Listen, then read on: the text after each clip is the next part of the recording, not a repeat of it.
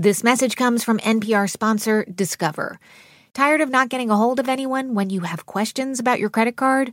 With 24/7 live customer service from Discover, everyone has the option to talk to a real person. Limitations apply. See terms at discover.com/creditcard.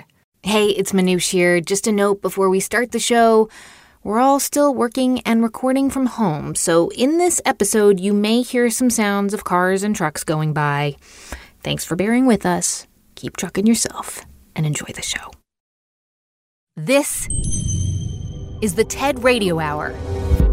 Each week, groundbreaking TED Talks. Our job now is to dream big. Delivered at TED conferences. To bring about the future we want to see. Around the world. To understand who we are. From those talks, we bring you speakers and ideas that will surprise you. You just don't know what you're going to find. Challenge you. We truly have to ask ourselves, why is it noteworthy? And even change you. I literally feel like I'm a different person. Yes.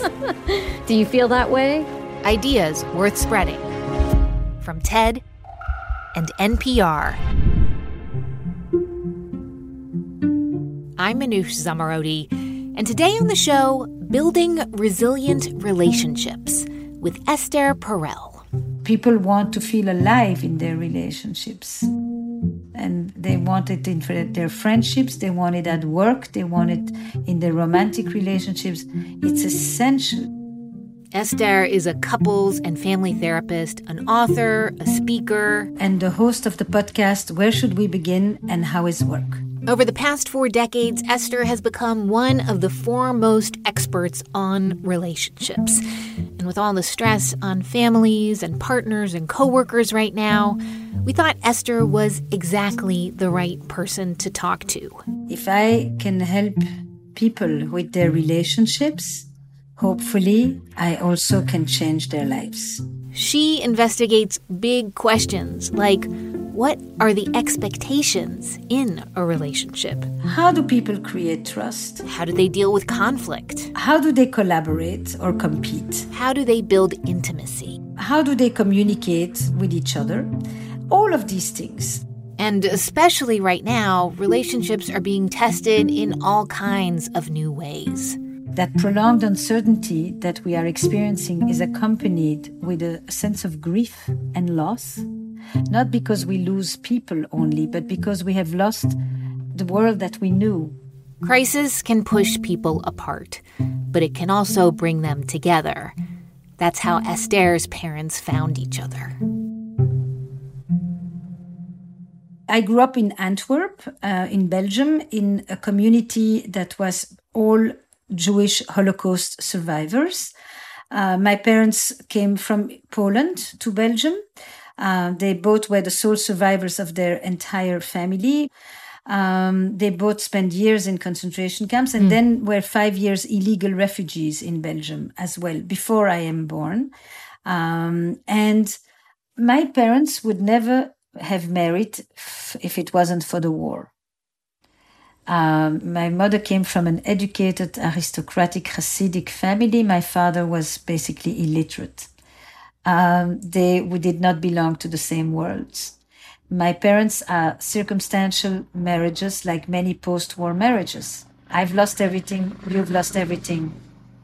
I'm alone, you're alone, let's get married. But my dad adored my mother. He worshipped her, he admired her. And she loved being admired. And so it worked very well. But their view was, you need to want to stay together and you need to make compromises. I mean, as you said, it sounds like a lot of survivors had real trauma in common. That's what brought them together. But did it also keep those relationships going, too? A lot of survivors, after the war and after they had kind of ended the initial stage of rebuilding and locating themselves and creating a new lives and having children right away to prove that they're still human, would look at each other and say, we have nothing in common. What am I doing here? But they would never divorce again because they couldn't bear the loss one more time. Right. The luck I had is that when my parents would look at each other, they actually shared a tremendous amount. They loved life. They had a joie de vivre, and they rejoiced in the things that the other one liked to do and went to do for themselves. Esther's parents transformed their trauma into a partnership that celebrated life. Together, they became even more resilient. And right now, many of us are looking at our lives and wondering, will this time destroy or strengthen our relationships? So today on the show, we're spending the hour with Esther Perel and her ideas about how we can all build long-lasting relationships in romance, our families, and even at work. So, Esther, you've been a therapist for decades now. But back in 1986, that is when you actually shifted your whole focus to work with couples.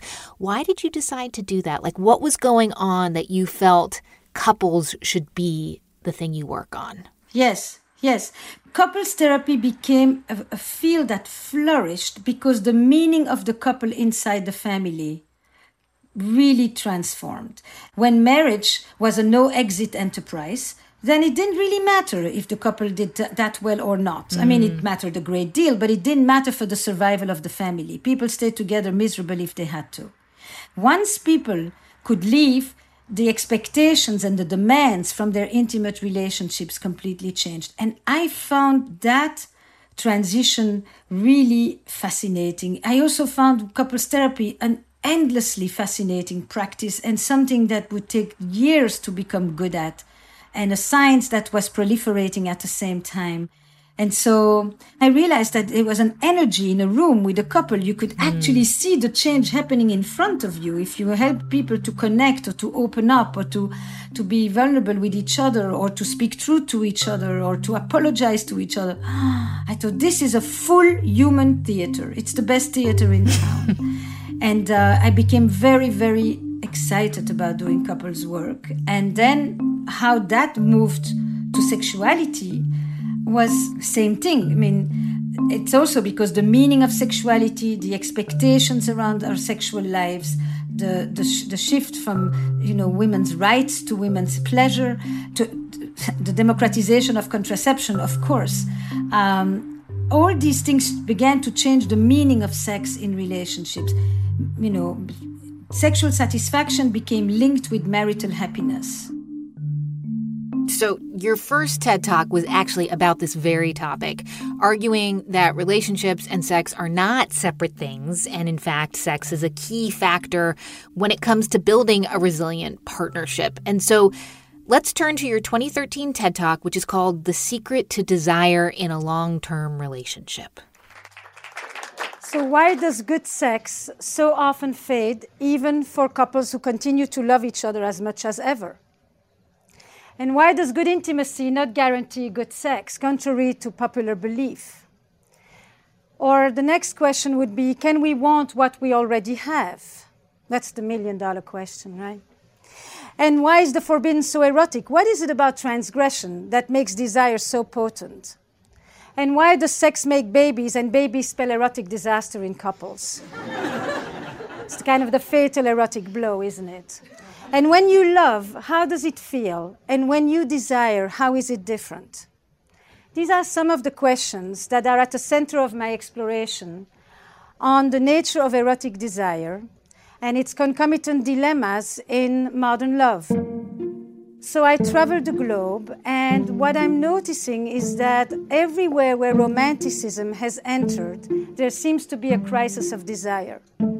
A crisis of desire as in owning the wanting. Desire as an expression of our individuality, of our free choice, of our preferences, of our identity. Desire that has become a central concept as part of modern love and individualistic societies. Oh my goodness, listening to that, Esther, reminds me of a conversation I had with a colleague a few years ago, and she told me that she and her husband were splitting, and I was like, oh, I had no idea that you guys were unhappy. And she said, oh, we're not unhappy. I think we just could be each happier. Mm-hmm. And I was like, oh, you're not leaving because they had a perfectly fine marriage, but they were kind of wanted to know what else was out there. Is that what you're referring to as this crisis of desire? I would say that when I hear the statement of your friend, what stands out for me is that for most of history, marriage was a one time for life. Then, as we got the possibility of leaving and divorce became legalized, often people left when they were really miserable. And today, we don't leave because we are unhappy necessarily, but we also leave because we think we could be happier. Mm. And that is how consumerism has entered modern marriage. When I think about the crisis of desire, I think about it slightly differently. What attracted me to the subject of sexuality, after working for almost 20 years in the cultural arena, I just felt like I'm ready to explore something new.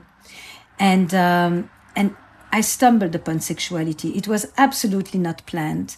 And I stumbled about it actually around the Clinton scandal. Because what interested me was how sexuality in every society, in every culture, becomes the place where the most archaic, traditional, rooted aspects of that culture are lodged, or on the other end, where the most progressive, radical, transformative changes take place. It is a window into a society through its beliefs, its attitudes, its behavior, its research or lack thereof, like here, around sexuality. And then I began to notice one of the big changes in relationships, marriage or committed relationships, is that for most of history, sexuality was primarily a production enterprise. You wanted 8 children so that they could work the land, and some of them were not surviving, so you needed many of them. And they were an economic asset. And it was a woman's marital duty. And nobody really asked if you liked it, if you wanted it, if it felt good. You basically did it. And it was the doing of it that mattered. And that changed then to a next model, which was belonging and romance inside marriage. And marriage literally shifted from an economic enterprise to an affectionate, romantic enterprise. And then we went from the service economy in marriage to the identity economy in marriage, which is that you're going to help me become the best version of myself.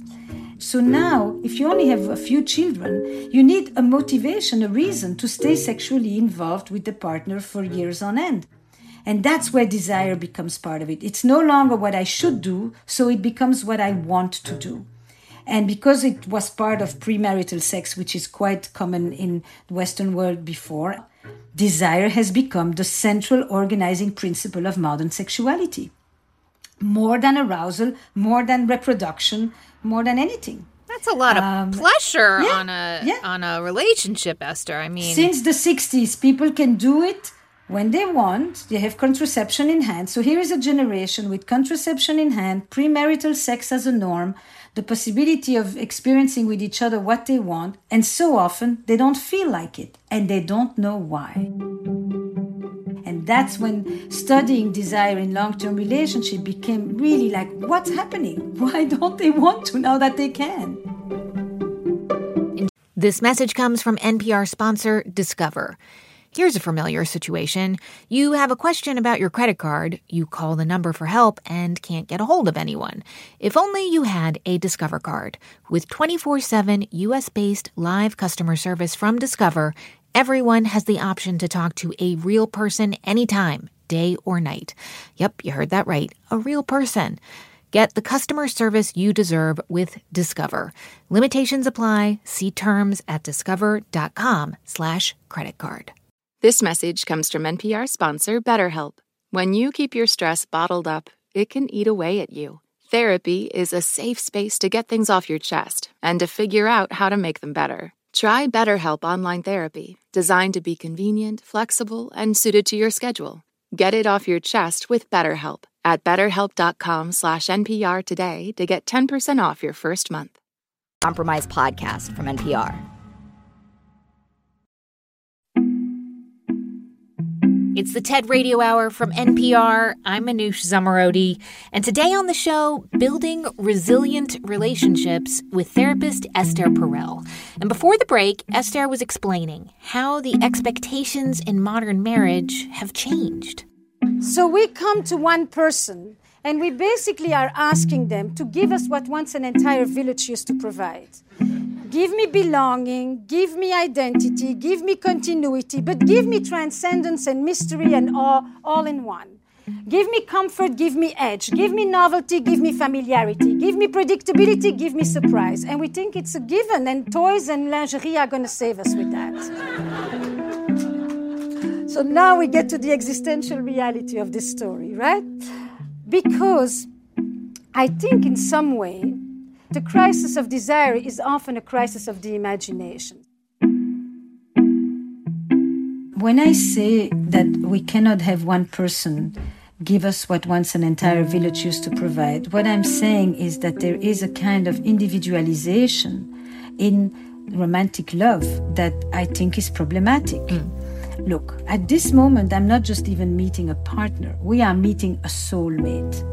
A soulmate used to be God, you know, but at this moment, people are talking about ecstasy, transcendence, meaning, wholeness, you know, things that we used to look for in the realm of the divine that have now been transcended into romantic love. It was meant to be. It's almost a divine intervention. It fell from the heavens in front of me. And, you know, I think that the problem is with that model of one person for everything. What I will say is that people need community, and they need other friends, they need other people to talk to, they need other people to share activities that their partner isn't interested in. To ask one person to do all of that, to give me belonging, to give me meaning, to give me community, to give me transcendence, to give me, and then all the other stuff of everyday life, succession, children, family life, money, etc. That is... And clean out the dishwasher, Esther. Right. It's like, that is, and everybody knows it. And I think Eli Finkel says it very nicely in his book. It's like, you know, the people who are able to get on the top of Mount Olympus have a fantastic view, and their relationships are often much better than the relationships in history. But not everybody can climb to the top of Mount Olympus. And so it makes all the other people feel like there's something wrong with them because they don't have this kind of bliss that they thought. They have normal, everyday marital warfare rather than marital bliss.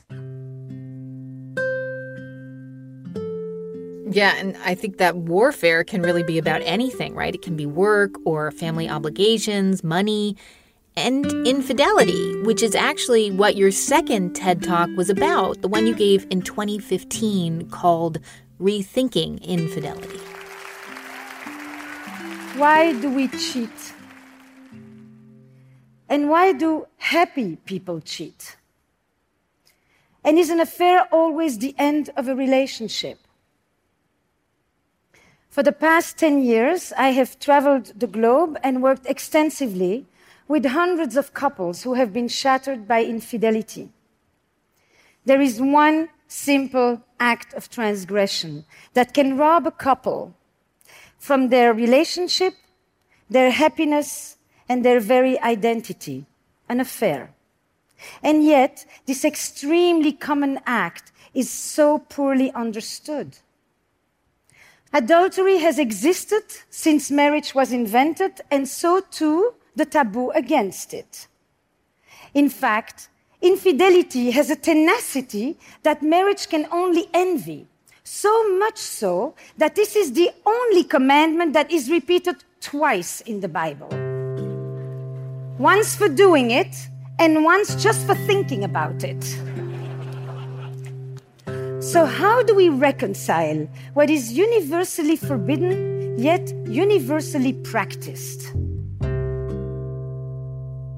Because I find a soulmate. When you cheat on me, it hurts more than it has ever hurt in history.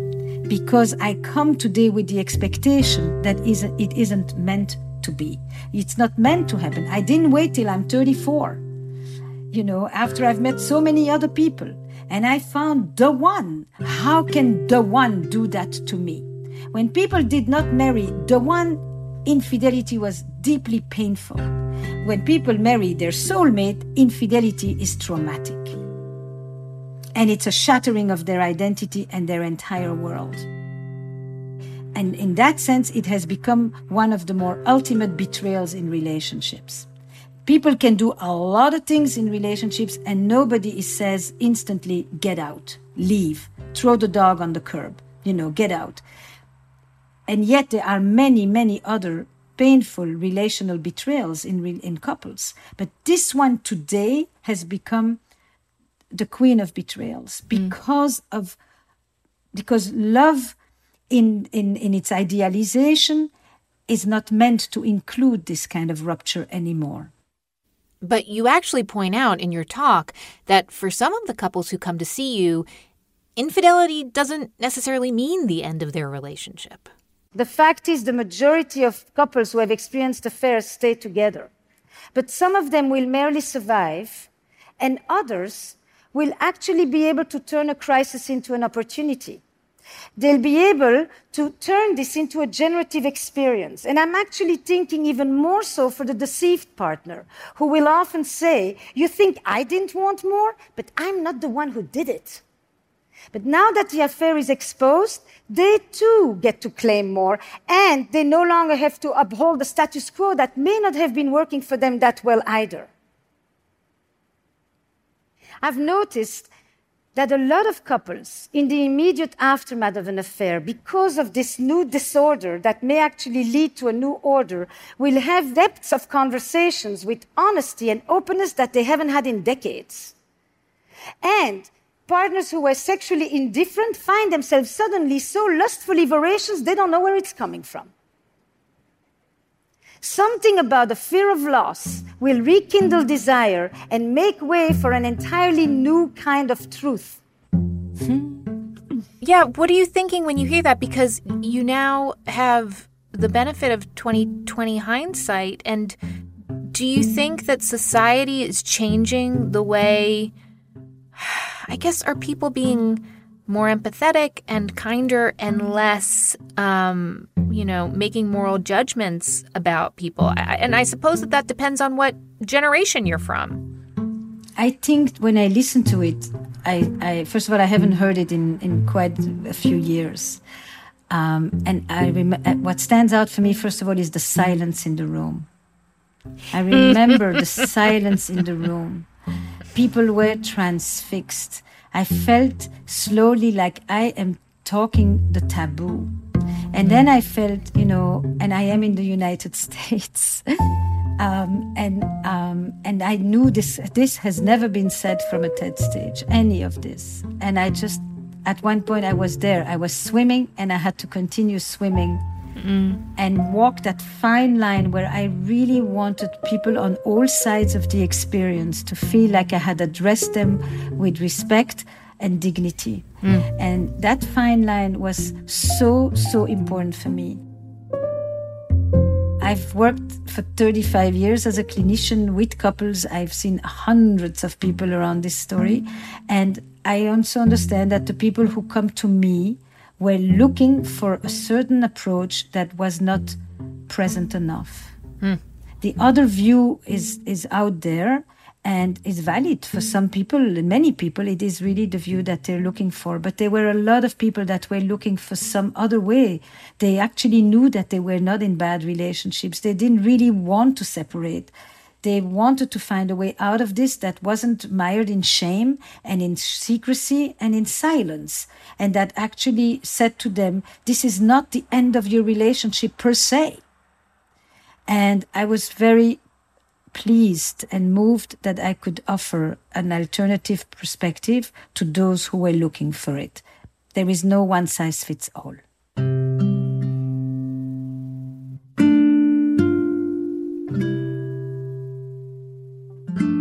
So I think this is a great moment to turn to another side of your work, which is podcasting. You let listeners hear a therapy session between you and real couples on your podcast, which is called Where Should We Begin? So I guess, first of all, why a podcast?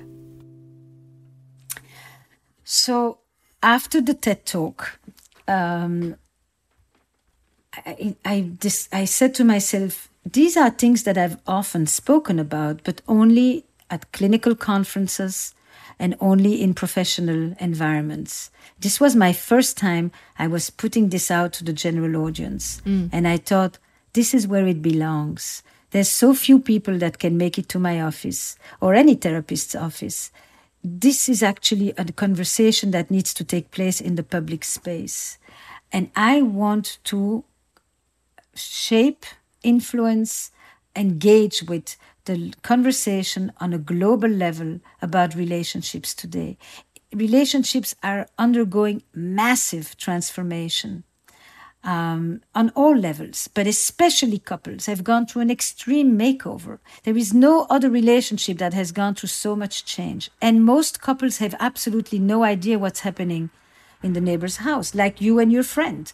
You know, you're not living in the village where everybody hears what's going on next door. So your friend is divorcing and you think, oh, I thought everything was fine.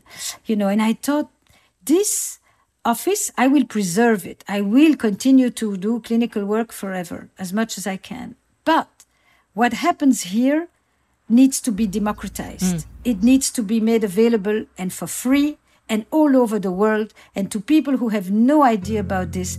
And the taking it out of the stigma and the shame was a piece of it, but it really was more, it will make it accessible. These are the conversations that people have at dinner table or when they sit with a friend. And I would like to let people know what happens to you is happening to other people too. A, you're not alone. B, when you listen deeply to the experiences of others, you actually see yourself in your own mirror. So even if this is not your personal situation, in every episode you will find something that actually speaks to you. And C, as you hear other people have those difficult conversations, maybe you'll have the courage to start your own and you'll get the vocabulary that you have needed. Okay, so we have a clip from Where Should We Begin? This is an episode called The Chronic Philanderer from the most recent season. And in this episode, you talk to a couple who is dealing with the husband's infidelity. For years, he's been talking to strangers in online chat rooms, and now he's having an affair with an old friend from high school, actually. So let's listen to a clip. It makes me feel diminished. Like it makes me feel replaceable. It makes me feel replaceable.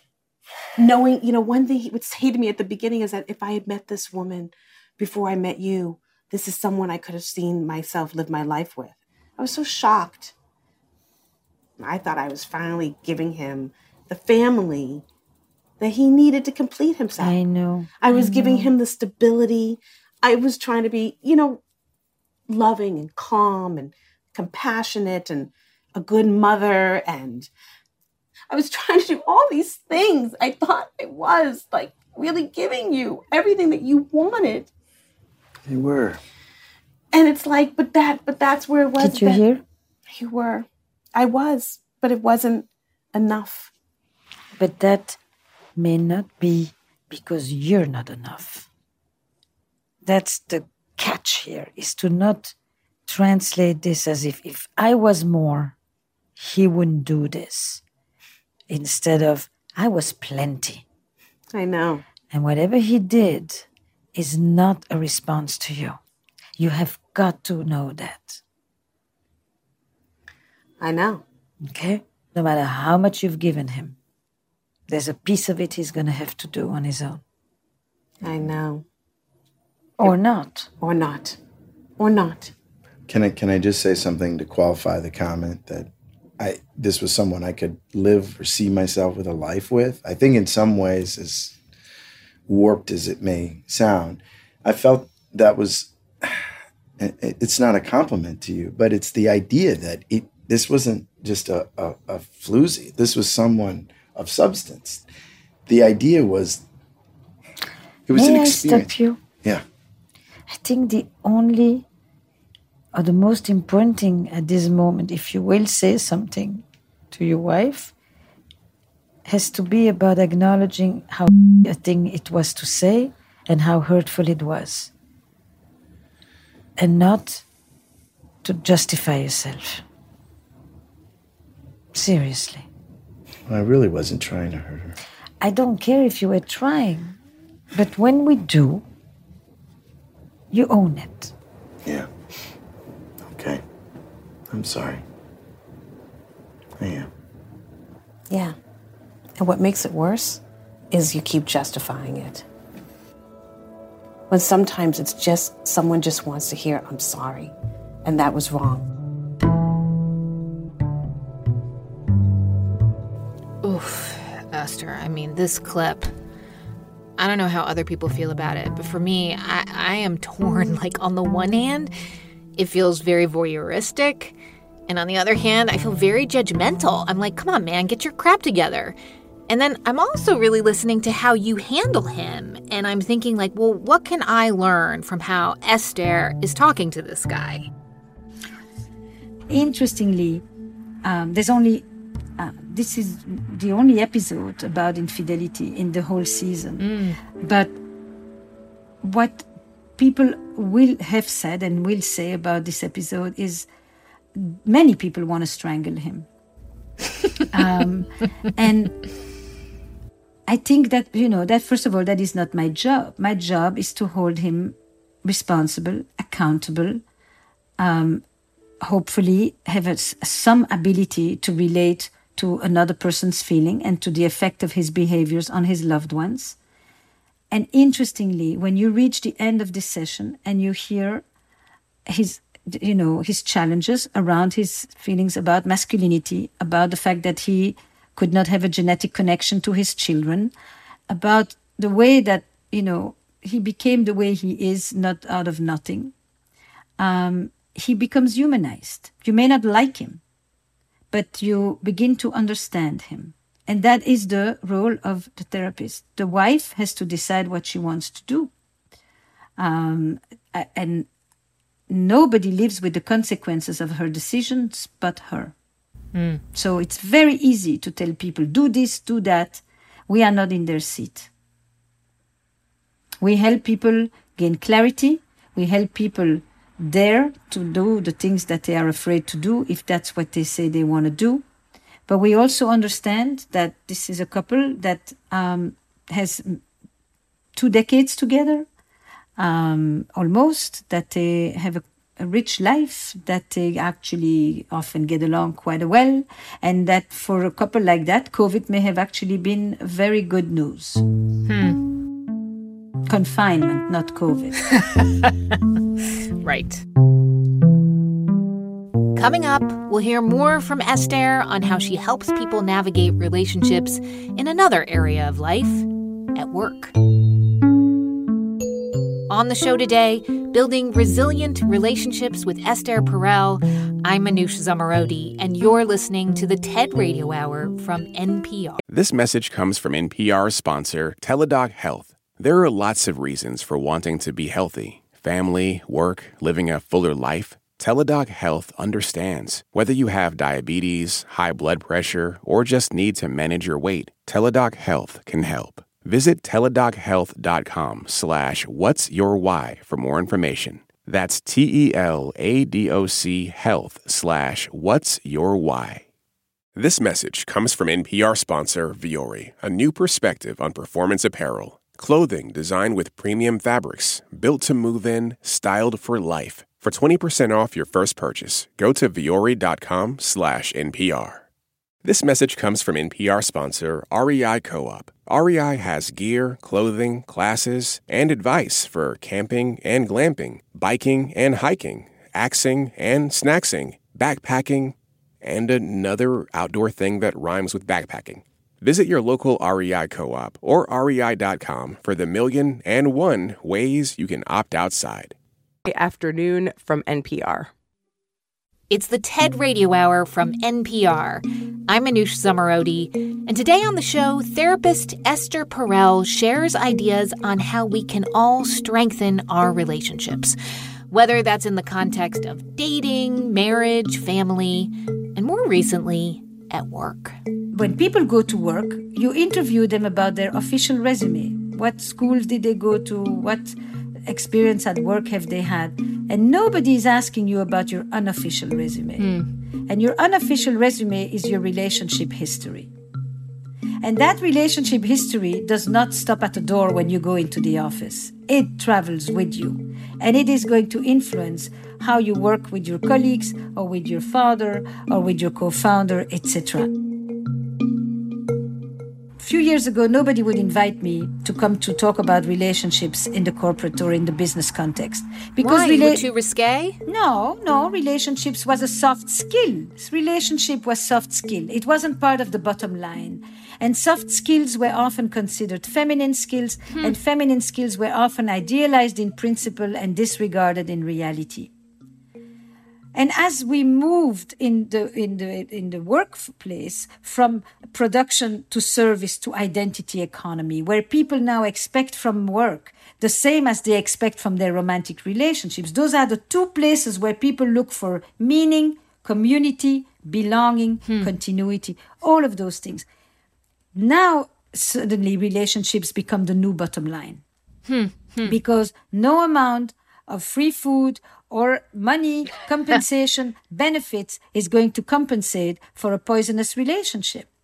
And then I began to think, I would love to go and show how these relational dynamics that I have been exploring, they don't just take place with your partner, your romantic partner. They actually are part of your relational life.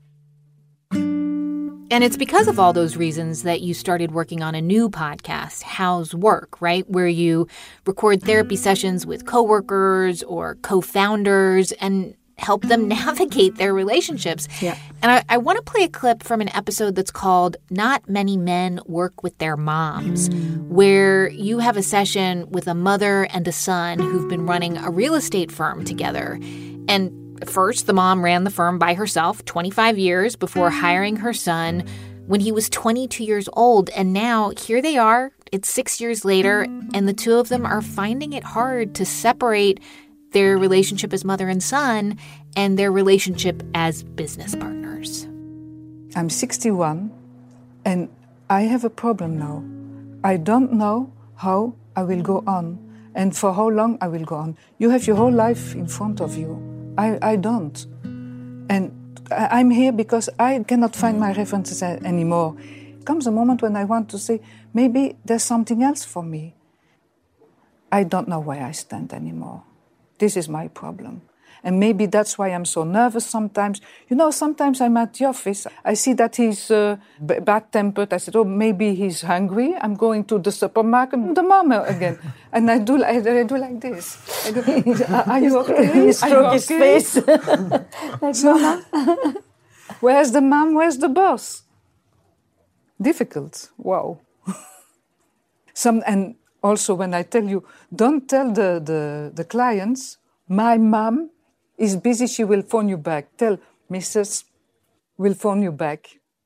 All those things you have to adapt. Very difficult. But I have a question. And I have a question to you. Do you still need me?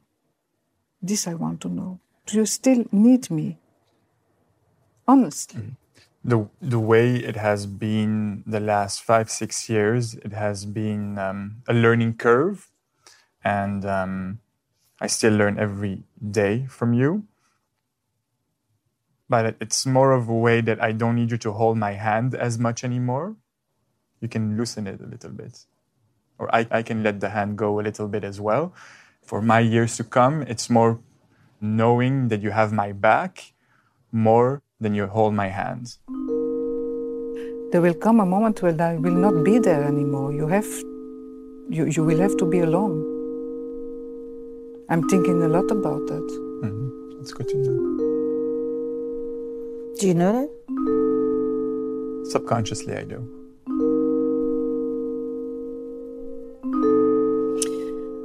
Esther, listening to that conversation, I'm just so impressed that they are so open with each other. Do you find that the people who want to do these sessions with you are ready to have the conversation, or is it hard work getting them to sort of get to where they need to go?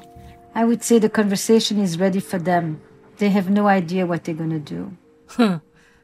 I am very moved when I hear this passage myself. It's like, it's the conversations that, the majority of the world is family business. It's not corporations. I know so many sons and fathers and sons and mothers or daughters and parents who would like to have a similar conversation. So no, I don't think they come in because they're ready. They come in because they're stuck. They come in because they experience pain. They come in because they don't see a way out. And they say maybe a session with Esther could be helpful. And this episode really is a good example of what you mentioned before, that as much as therapy is about exploring intimacy and relationships, it's very important to have context be part of the conversation. And of course, with this duo's conversation, the context is kind of messing with their heads. There's a mother-son relationship that suddenly doubles as a professional partnership. In other cases, I'm assuming you talk to people who go in business with a close friend. What are some of the main challenges you see when relationships function, or they have to function, in multiple contexts?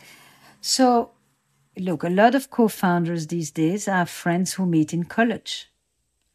And in the beginning, there's another episode of two friends like that who started a company that became very successful, except they can't communicate with each other one bit. And one is literally on the way of kicking the other one out. And that is painful enough when it's between two people who work together, but when it's your friend, and when you feel like you were the one who in the previous incarnation were the one who was protecting him, and you were doing much more of the work, and you were kind of letting them, roll behind you, and that you're not just going to lose your partner, but you're going to lose your friend, and you're going to lose all the memories that were attached to this person that used to be so positive.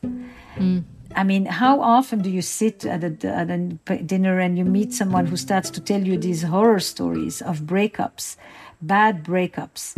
And like in romantic relationships, when people remarry, you want to know what is the story of their previous relationship and their divorce. Well, when you start a business with somebody, you want to know, or even a relationship with someone you work with, you want to know what was their relationship with the people who had that position before. And I ask everybody, how many of you in your businesses have bad breakups? And to what extent do those breakups, and in what way do these breakups influence the way you start to work with the next person? And even who you hire. You often will tend to hire the person whose strengths match the weaknesses of the one before you. I think work is a very rich ecology to explore the overt and the covert, the seen and the unseen relationship dynamics that people bring. We expect it more in our personal relationships, but it happens no less at work. It makes me think also about how the pandemic has really changed, for essential workers, they're still in the same context, obviously under enormous strain for their family.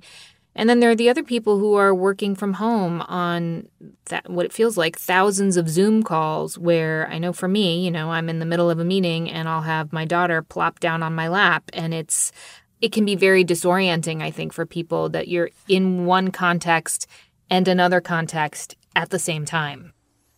So I would say, I don't think we are working from home, Manoush. I think we are working with home.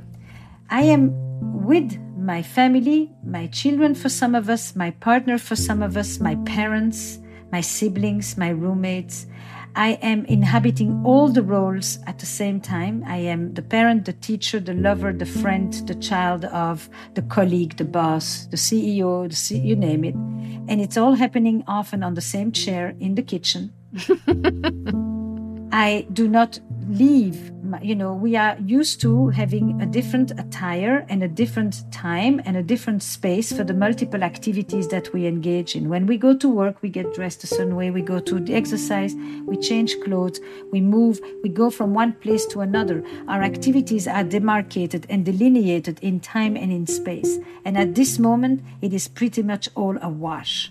I am homeschooling here, and there's no summer programs. I'm watching my children at the same time. I'm trying to have a meeting. I am pretty much dressed from the midline up. So we have all these disembodied experiences. And people talk about exhaustion for a reason. Because even the phone is much better. where we actually are in synchronized time and not in a delay constantly. And we're not trying to look at people with whom we actually never make eye contact. So I think it's a very different reality. For some of us, we manage. We have a separate room. We can go. Some people even get dressed in the morning as if they were going to work, and they try to really maintain the routines, the rituals, and the boundaries, which are the three essential elements that create structure. But for many of us, it is way more chaotic and draining. And that's the reality at this moment of working, as we like to call, from home or Zoom life.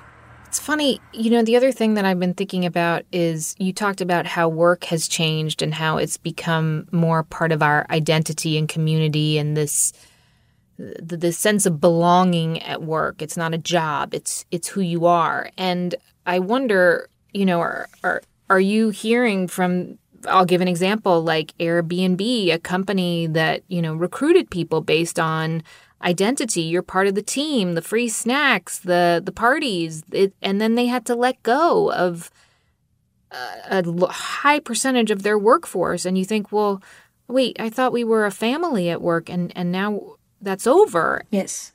Work was not just what I do, but who I am. Yes. And when I lose my job, I lose a fundamental part of my identity. I thought I mattered because a younger generation has been raised with a deep sense that they are important and that they matter, and I'm totally dispensable. And nobody actually really feels responsible for making sure that I will have something to eat. I think what a pandemic does for work and for personal is it rearranges your priorities. It makes, a pandemic is an accelerator. Every disaster is an accelerator of relationships. It's an accelerator because it brings mortality to the forefront, or loss of job as well. And at that moment, you basically say, what am I waiting for? I'm going to go do what's really important. So I actually think that there's going to be a burst of creativity as well, where people are going to say, if I can't do the traditional route, and I went and I studied something and I prepared myself, or I worked very hard and I hoped I would climb the ladders and all of that. If the promise of the traditional system doesn't hold, then I can go and try something completely different.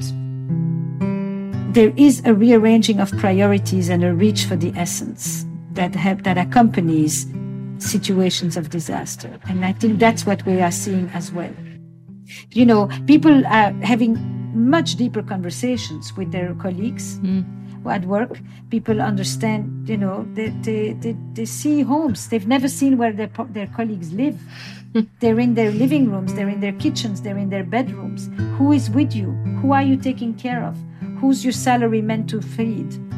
There is actually a level of depth that is resurfacing that is very beautiful, So I think in the relational sense, I would say that a pandemic, a disaster, often will highlight the cracks, and it will also highlight the light that shines through the cracks. Is that the same thing for, there are predictions that divorce rates will rise. Do you think that that's true too? Yes, because when you say, what am I waiting for? It can mean life is short. Right. I don't want to wait. I want to be with you. Let's move in.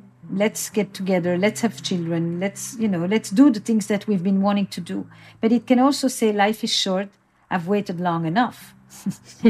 And I'm out of here. And I don't want to compromise. I don't want to accept things that the brevity of life doesn't allow me to accept anymore. And so I have to ask, therapist, how are you doing through all of this? I think I mirror what I describe in the world and often thought of my parents. Because thinking about prolonged uncertainty and living with a deep sense of unknown and when is this going to end is what they would talk about.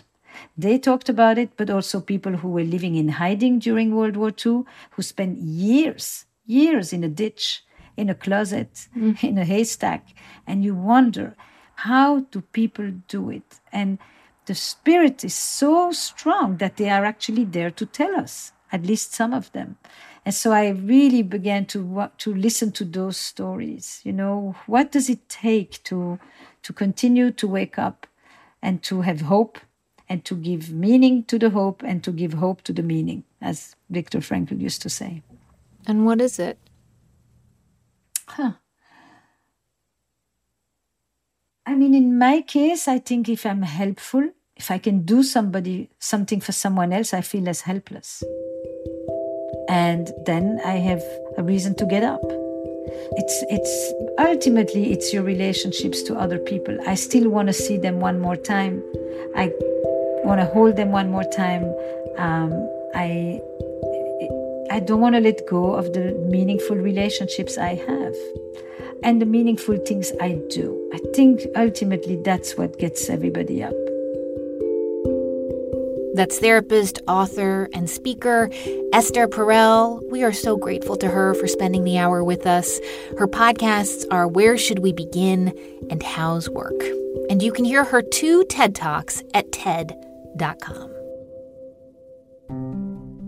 Thank you so much for listening to our show this week with Esther Perel on building resilient relationships. To see hundreds more TED Talks, check out TED.com or the TED app.